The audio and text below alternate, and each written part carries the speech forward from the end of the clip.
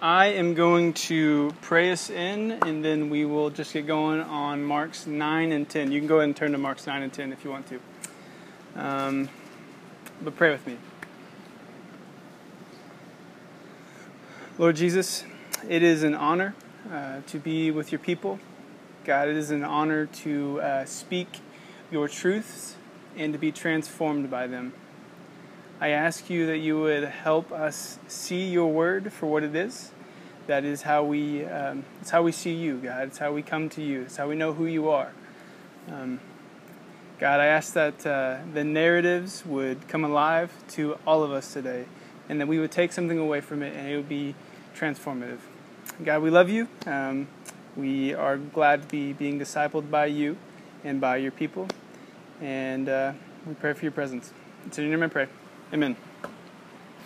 All right, so my intro thought today is kind of a weird one, so follow me for a second.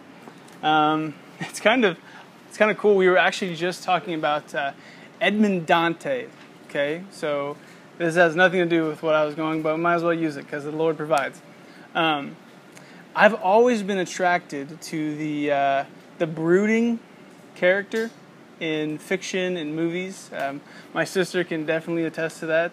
I leave movies like The Count of Monte Cristo or Phantom of the Opera, all stuff like that, and I'm just like angsty, just super angsty. It really gets to me. I don't know why. I'm sick, okay? Pray for me. But one of the things that I really, really like in this kind of angstiness is tragedy, okay? Once again, I'm sick. Tragedy. But tragedy is kind of cool in one sense. Okay, here's a highbrow thing, okay? Aristotle, you got to get your pipe out, okay? Aristotle says that tragedy is the highest form of art. Pretty cool, huh? You can keep that if you want, it doesn't matter. But tragedy, the cool thing about tragedy, okay, is that it portrays a person who is larger than life, and then for some reason, either it's fate or it's one of their like people collaborating against them, or if it's really, really good tragedy, it's their own like internal virtues. Something causes their own downfall. Okay, you can think Greek plays like Oedipus Rex. I'm not going to get more into that because there's some weird stuff there. You can think Shakespearean. You can think American, Death of a Salesman. Something happens to cause the downfall of a person. One of my favorite ones, I'm not going to stick too long on it, just give you an idea of where we're going, is Macbeth. Okay, personally, I like Hamlet more because, like I said, angsty. I'm an angsty guy. But Macbeth is really cool. Okay, just want to tell you a little bit of the story. There's this Scottish prince who is, he's this really ambitious guy, but for him, ambition is good, at least at the first part. He's making his way up, he's just kicking butt. I think it opens up with him like chopping a dude in half. It's nuts. Okay? And then there's this prophecy by witches. Okay, you can take that for what it is. It's where the famous part, double trouble, toil and bubble, whatever, comes from that. That's another highbrow. You can use that some other time. But yeah, he gives his prophecy about being king. And instead of being like David, so David has his prophecy about being king, and he's like, I'm just going to wait. I'm going to let Saul die, let God judge Saul. He's like, no, I'm going to kill that guy, and I'm going to take the throne. Okay? And he does it, and then his ambition, this virtue of going out and seeking and taking, becomes his own downfall. And spoiler alert, it's been 500 years, everyone dies. Okay, it's a tragedy. It's what happens in tragedy. The question that I want us wrestling with today, you can remember Macbeth or not, is this idea of how does something that is good and virtuous, objectively good, not just your opinion, how is something that is good become unquestionably bad for you? Okay? How does something, I'll say it again, how does something that is objectively good, not just your opinion, like something like kindness, okay? How does something that is objectively good become unquestionably bad for you? That's our topic for today. So you know, for those of you guys that have been here, we have, the way we do these Mark studies is we walk through 2 chapters of Mark, okay? We do a quick survey, and we talk about key highlights. Here's some themes, here's some repetitions, here's what's going on, here's what Mark's trying to do, maybe some irony. I actually want you guys to help me with this portion today. So you're going to put on your speaking caps, okay? I want you to, here's a little hint, I'm helping you here. I gave you that sheet in front of you. We're in the middle section. Starting with verse 8:31 and all the way to the end of chapter 10. I want you, in whichever groups that you're in, to skim, okay, not read. We're not going to take time to read 2 chapters, but I want you to skim over these parts, and you're looking for headings, you're looking for repeated words, for themes, and I'm going to give you about 5 to 7 minutes to do that, and then we're going to come back together. You guys got it? Cool. Take 5 to 7 minutes and skim through 8:31 through chapter 10, end of chapter 10.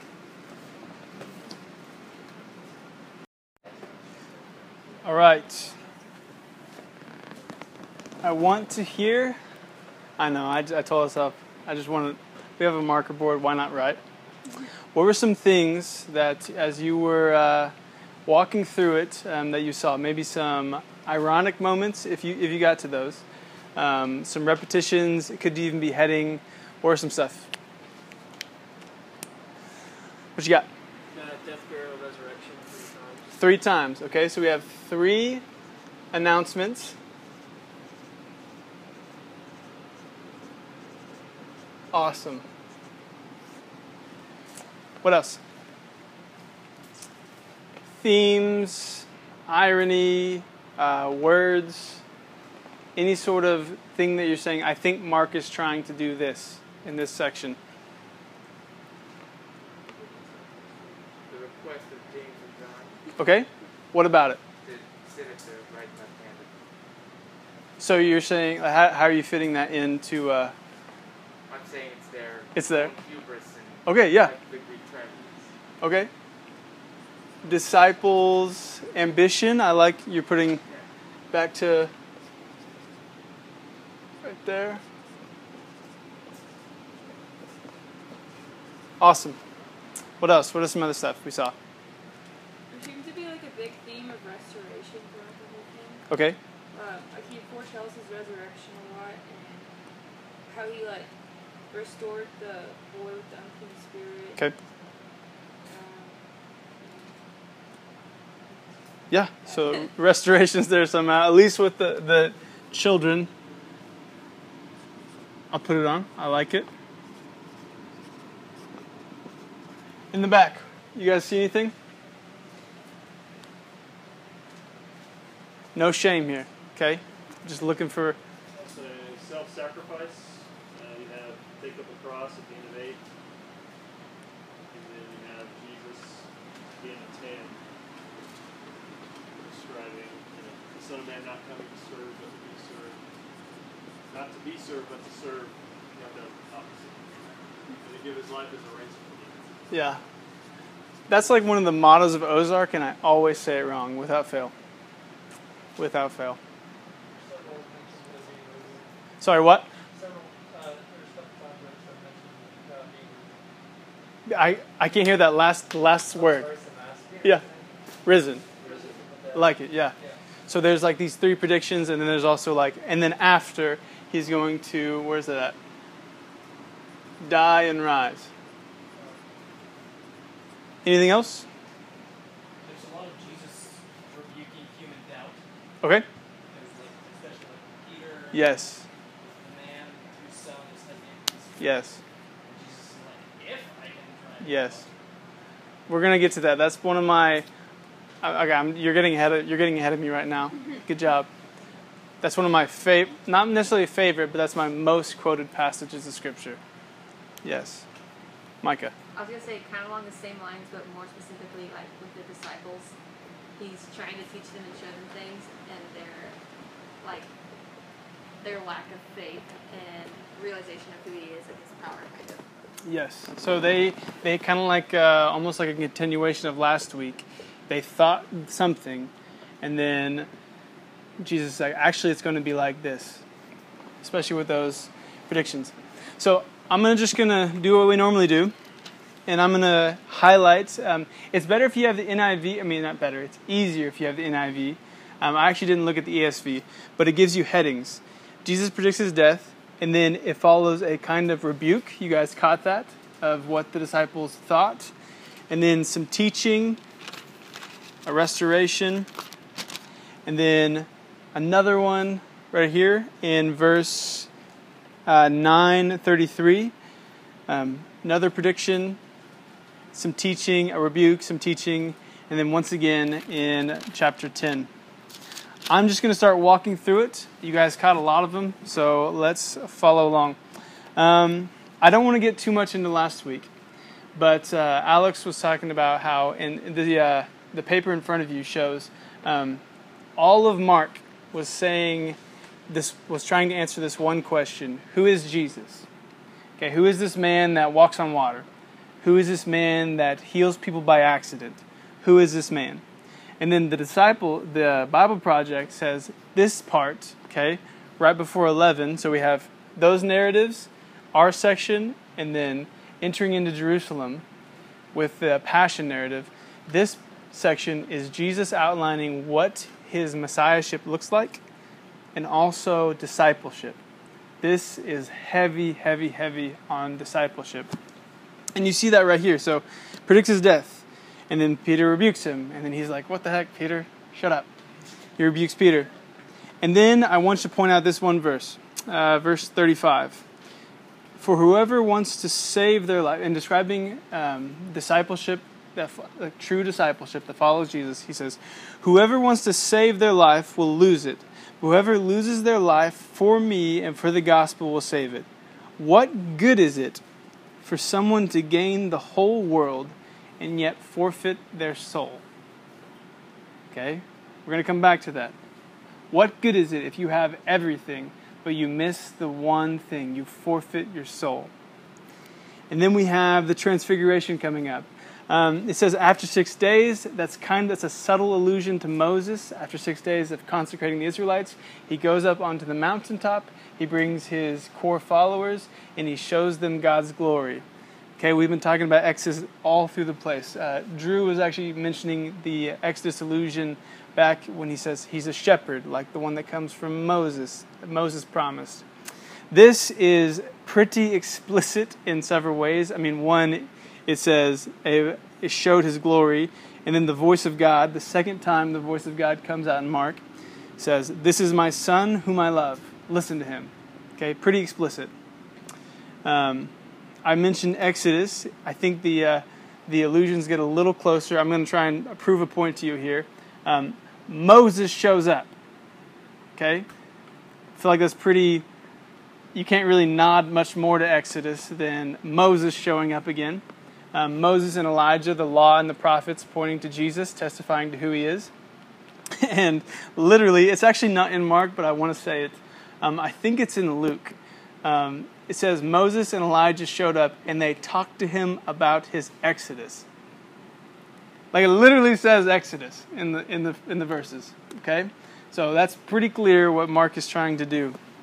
Then right after he goes down the mountain, and his disciples were trying to heal a person, heal a boy, and this is actually, I believe this is only in Mark where this dialogue that Connor pointed out earlier.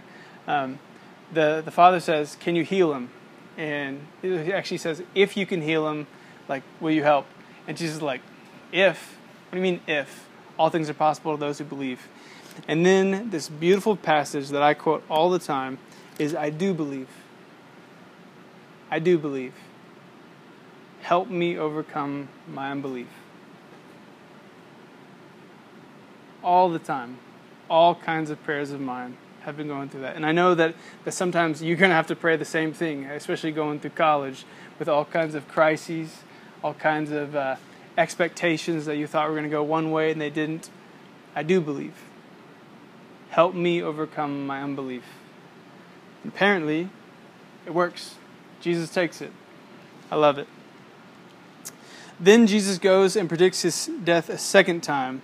And then right after that, it's one of those ironic moments. Okay, look at verse 33. He's like, I'm going to die. And he says, oh, by the way, what were you talking about when you're on the road? And it says, they kept quiet because they had argued about who was the greatest. They're like, oh, crap. He heard us. Okay? And then he says, anyone who wants to be first must be the very last. If you want to be greatest, you must take the objectively humble position. Greatness in the kingdom of God looks like objectively humble on earth, serving others. And then he takes a child and he says, whoever welcomes one of these little children in my name welcomes me. And whoever welcomes me welcomes God. Okay, so this is actually another theme that comes up, the children and Jesus. I just want to point out that while I don't think like Jesus is using children here, I don't think like it means literally children. Why do I say that? If you want to look down to 42, he says, if anyone causes one of these little ones to stumble, i.e. those who believe in me. Okay? So when Jesus is using children, he's saying those who follow my name, those who call themselves Christians and walk true discipleship. The passage after that, John is basically like, who do we consider a disciple and who do we not? And he's like, kind of gets a little Sith on them. He says, anyone that's for us, it's not, or how does he say it? Let me just read it for you. For whoever is against us, whoever is not against us is for us. Okay, basically whoever at least tries to act like they're on the side of Christ is ones that you should treat as their Christian. So that's defining who is and who is not Christian. And then it gets into this crazy. There's these two very large warnings that I'm just going to read for you. Okay, talking about children, talking about you as Christians, he says, if anyone causes one of these little ones to stumble, those who believe in me, it would be better for them if a large millstone were hung around their neck and they were thrown into the sea. Wow. So this passage is on true discipleship, and Jesus basically says, maybe hyperbole, I don't feel like this one actually is hyperbole. It would be better for you than to cause someone who follows Jesus, it's better for you to die. He says that. It's better for you to die than for you to lead someone away from Christ. To cause someone to sin, to cause someone to fall away into unrighteousness. It's a pretty heavy statement. Two things go from that.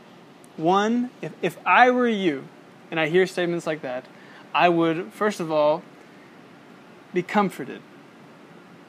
Because God cares so deeply about your discipleship, on how you're growing, and how you're maturing, that he'll say stuff like this that's going to get him into trouble in our generation, where we really value acceptance and tolerance. Saying something like that's going to get us into trouble. The other thing it says to you is that you should be a little fearful when it comes to this kind of thing. Okay?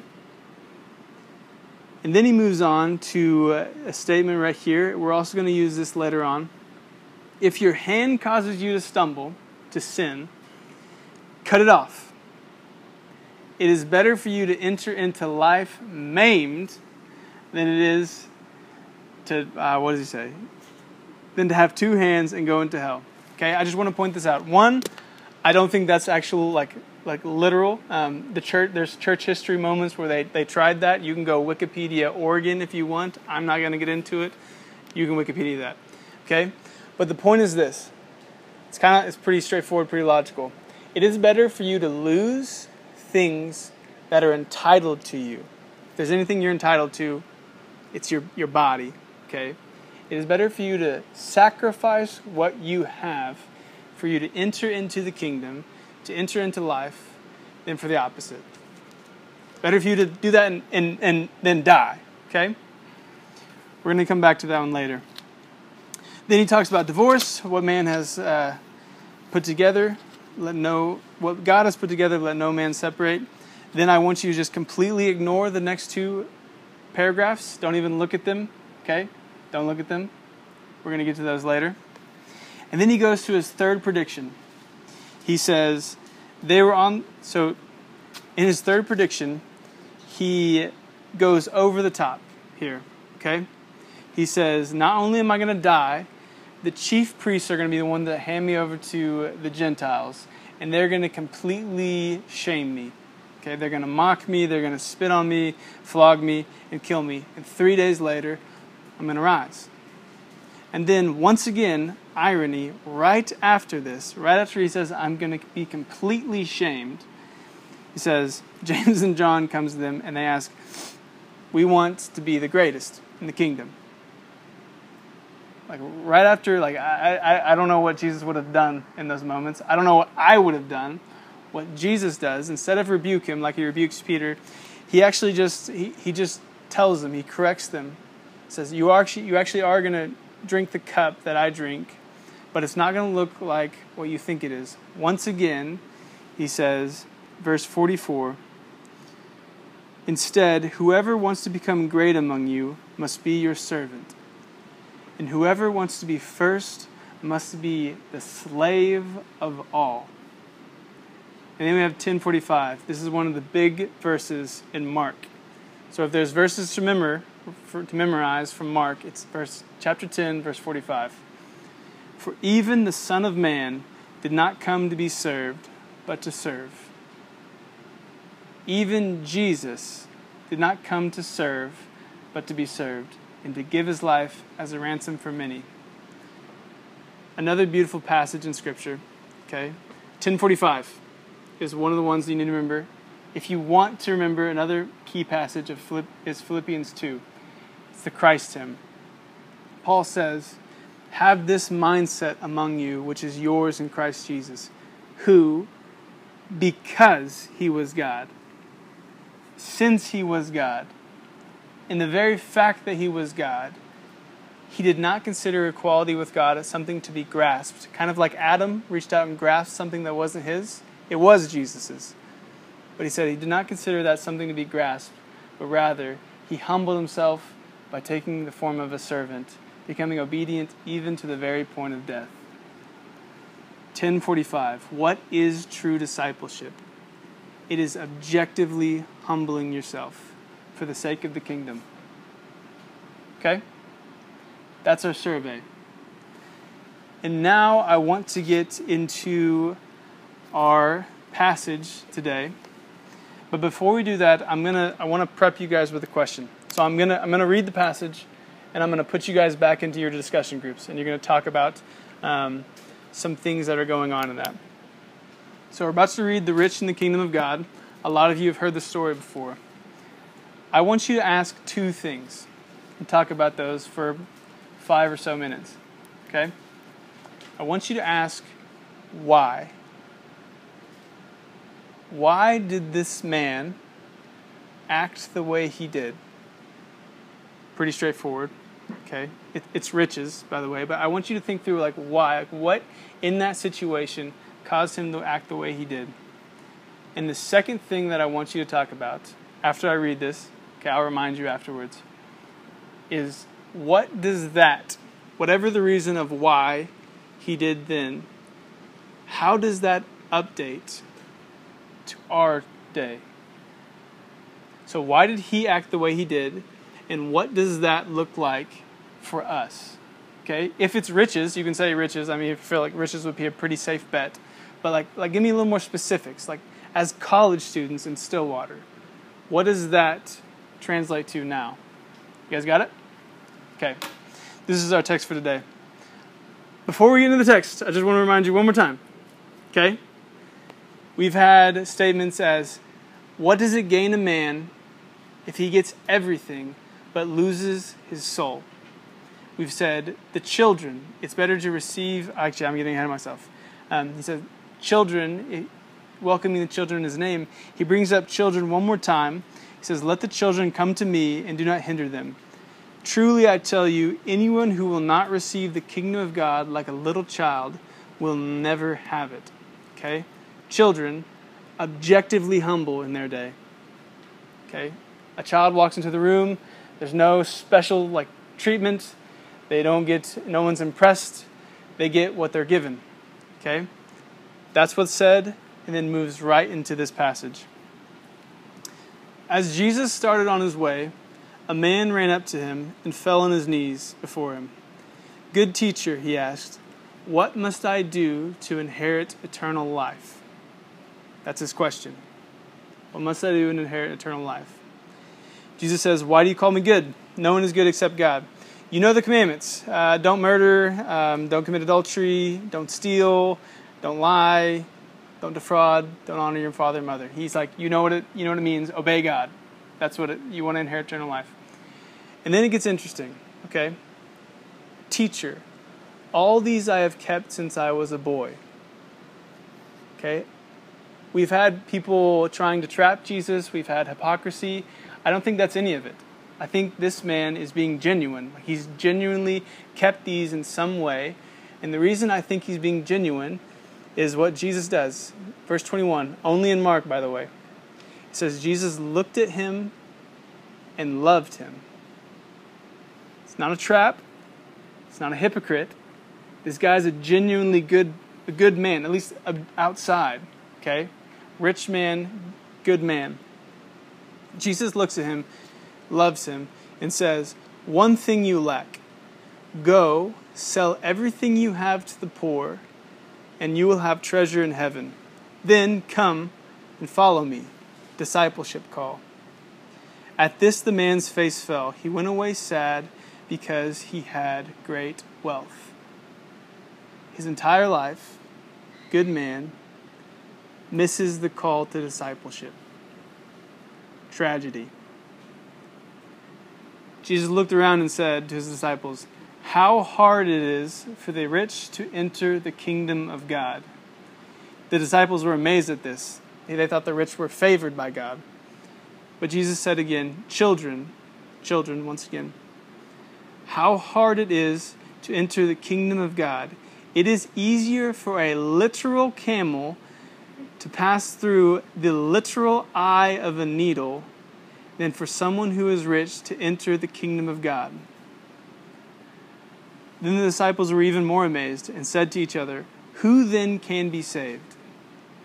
Jesus looked at them and said, with man this is impossible, but not with God. All things are possible with God. Why did the man act the way he did, who lived his entire life the way he was supposed to, except missed one moment, a call to discipleship? And what does that look like for us? I'll give you guys about 5 minutes. I am very curious to hear what your reflections are on this text. So, why? Why do we think that guy did what he did, and how do we update it? Whichever one you want to go first, I'll let you decide. Let's just start with why. Let's just start with why. I'll simplify. Kind of wanted the recognition or the confirmation. Okay. Mm-hmm. So are you saying he wanted the social status that came with riches, or he wanted almost justification from Jesus? Desperate justification. Okay. So if this man came up running to Jesus, Mm-hmm. which I'm pretty sure that's a big deal in the time. Okay. And so he's desperate. And it's I want to know that I'm good enough to make it. Interesting take. In that sense, it's almost like he's asking, but he's looking for a pat on the back. Yeah. Okay. Interesting. I don't know if that's his motive. I mean, it doesn't tell us what his motive is, but I know I do that all the time. We discuss, especially since he's had it from such an early age, with all those wealth and riches have just become part of his identity. Mm-hmm. And if he were to follow something else, he would wrongly so believe that he would lose himself, or Yeah. he doesn't say that. Yeah. No, that's interesting because that's almost like you're almost like contrasting that to what Jesus said about the hands thing. You know, it's like he made something that wasn't even entitled to be him, part of his identity. Okay? Interesting thought. Kind of jumping off of that, we were talking about like idolatry, and it kind of seems like this was his blind spot. Like, I may be wrong, but I was kind of thinking about like the story with the Samaritan woman, where Jesus like immediately cuts through like the stuff around like the central issue, and just immediately goes for like, I know what's actually the issue in your heart.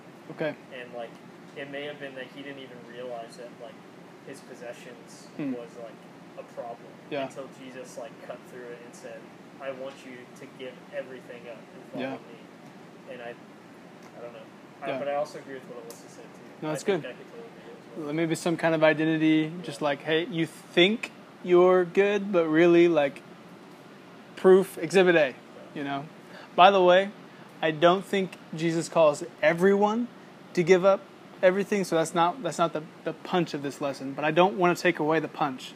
Like, that's still there, but we'll get to that in a second. Okay? What else? Do we have anything else on the why? Any final thoughts? Okay, what about updating? How does this, whatever reason you came up with for this riches, something, okay? I don't want to allegorize and add things that aren't there, but when it boils down to it, there's something there that stops true discipleship in his life. And it's a tragedy, okay? All his life, following God, and yet he doesn't. The one moment counts, okay? How does it update? Go ahead. That's the one thing that a lot of college students get behind, but where it's like a lot of us are broke. That's fact. Yeah. We're struggling. By the way, sorry. It kind of feels like ironic in the sense that like I'm talking to college students in this, but at some sense it's like, hey, what do you mean I have money? I'm literally like right there in the kingdom. Okay? No, I mean yes, no, whatever. I get it. Go ahead, keep going. The one thing that we all can like, I think we all can relate to, or at least like 90%, give or take. Yeah. Is we all have a lot of time, and Time. that becomes a money. Okay. It's like what we put our time in, it's like what we value the most. What we put our time in is what we value the most. So while it might not be money, you're saying that there's just other things that are basically the same thing, rich in different ways. Okay, I like it. Jared. Yes. I've been trying to think about how exactly to like word this, but I think romantic relationships, Okay. like as college students, That's good. not like in like a sense of like, no, I'm just gonna no. Go for I'm it, not gonna dude. justify myself. Go for it. Don't be the rich man trying to justify himself. I think there's this like almost this entitlement, especially weirdly like in Christian circles as college students, that I am entitled to be in a relationship. Yeah. And if I'm not in a relationship, then I am like not. It's like an identity thing. Yeah. Like I am less of a person and less of a Christian if I'm not in a relationship. Yeah. So. No, see, what I really like about that, I mean, one, it's an interesting take, one that I didn't think of. But what I really like about that is, you hear what he said. He said there's something that we view in life that is success. Okay? This is what it means to be, like, achieving and objectively respected. So the opposite of the child. You know, the opposite of the children that Jesus is talking about. And what does it mean to be successful? And Jared is saying that some part of that, whether it might be time or money or whatever, is relationships. So I really appreciate that. No.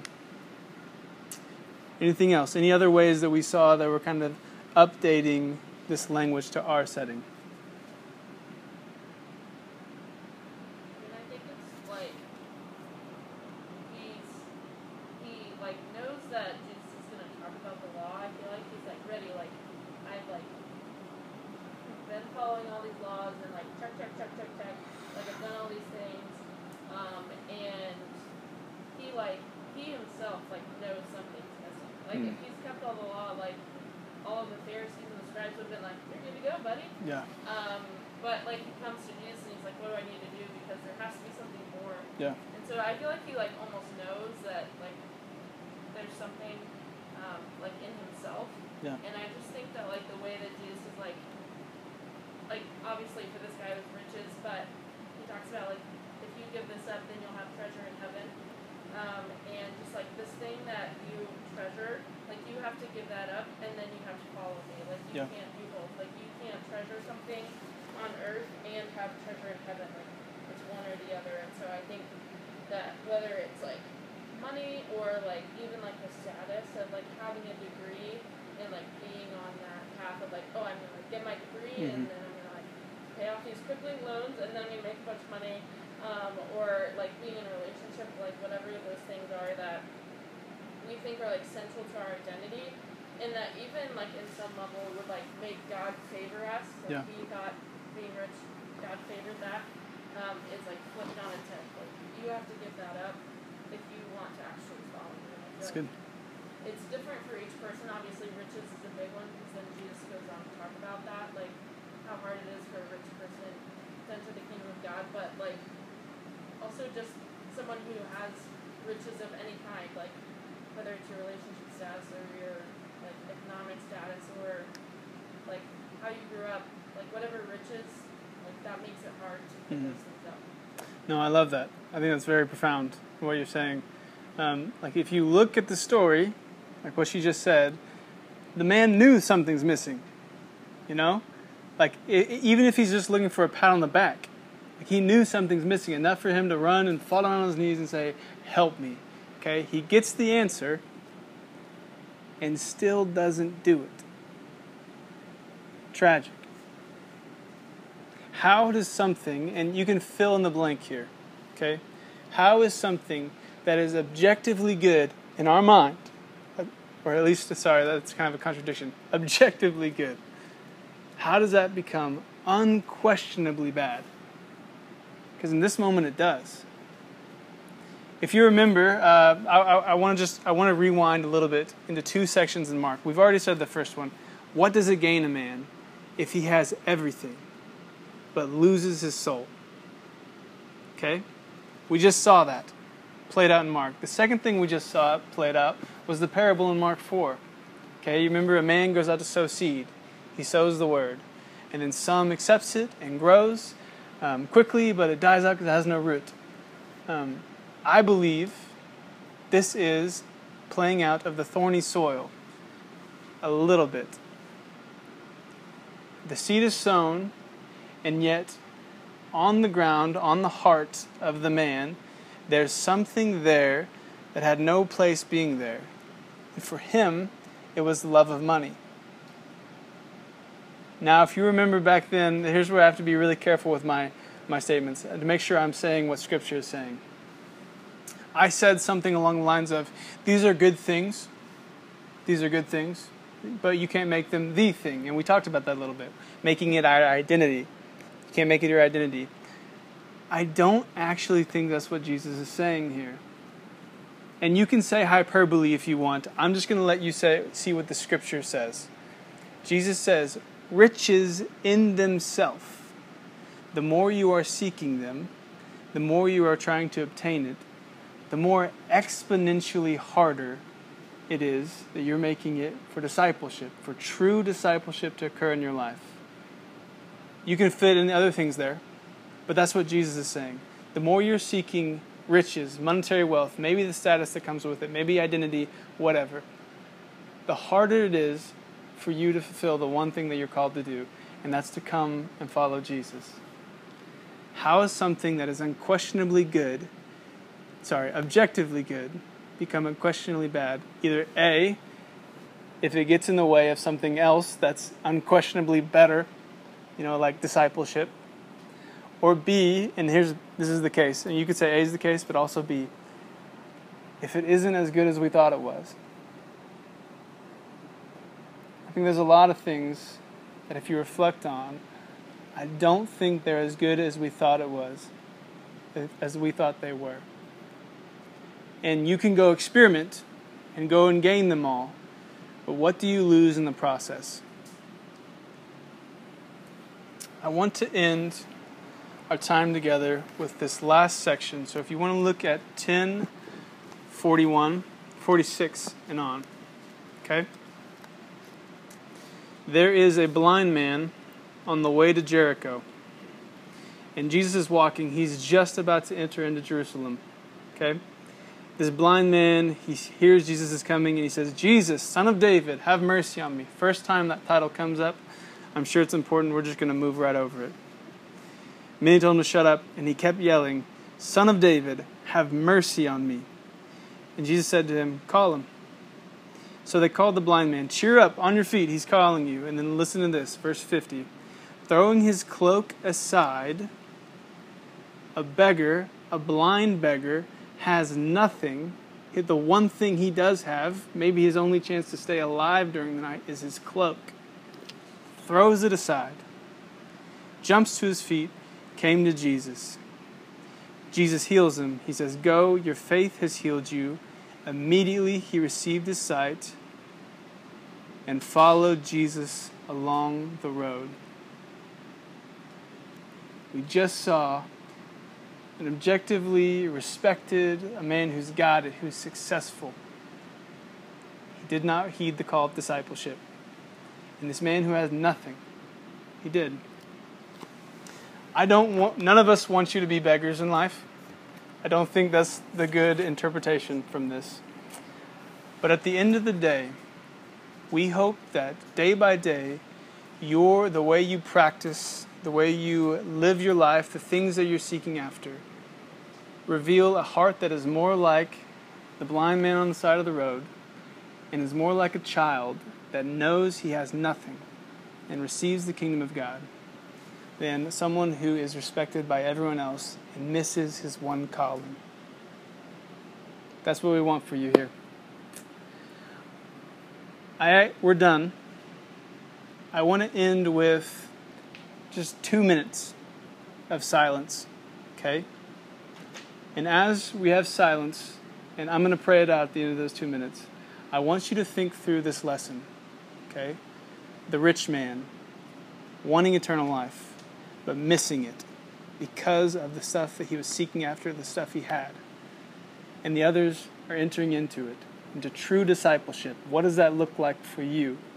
True discipleship. Have you made sacrifices? Or are you fostering the kind of heart that is going to make sacrifices? 2 minutes, and then I'll pray us out.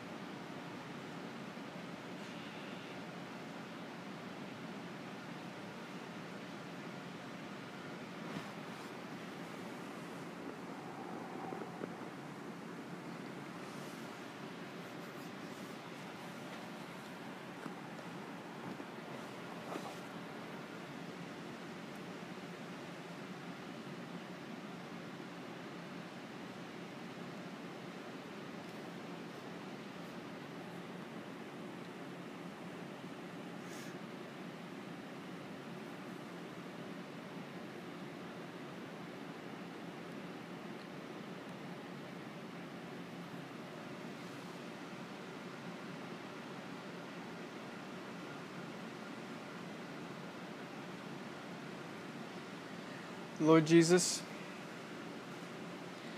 become more relevant to our lives. We ask you in faith that you would lead us down what it means to truly follow you, and that we would heed the call that Mark shows us in the gospel. The call to follow you with everything. I don't know what you're calling us to do, God. I don't know what maybe sacrifices that are needed to be made. But Jesus, I ask you for the power in our lives to see you for who you are, but to sacrifice for your sake and for the sake of the kingdom and for the gospel is no sacrifice at all. God created in us the kinds of hearts that believe that.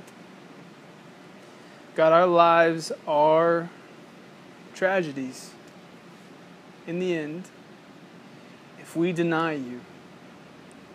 If we take the things that you've given us as gifts and as grace and we make them a part of who we are, or we make them our only treasure.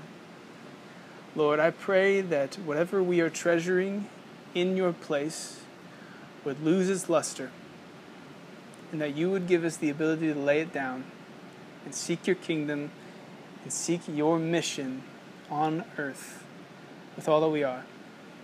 We love you, Lord. We are so grateful for what you've done and for what you're doing. It's in your name I pray. Amen.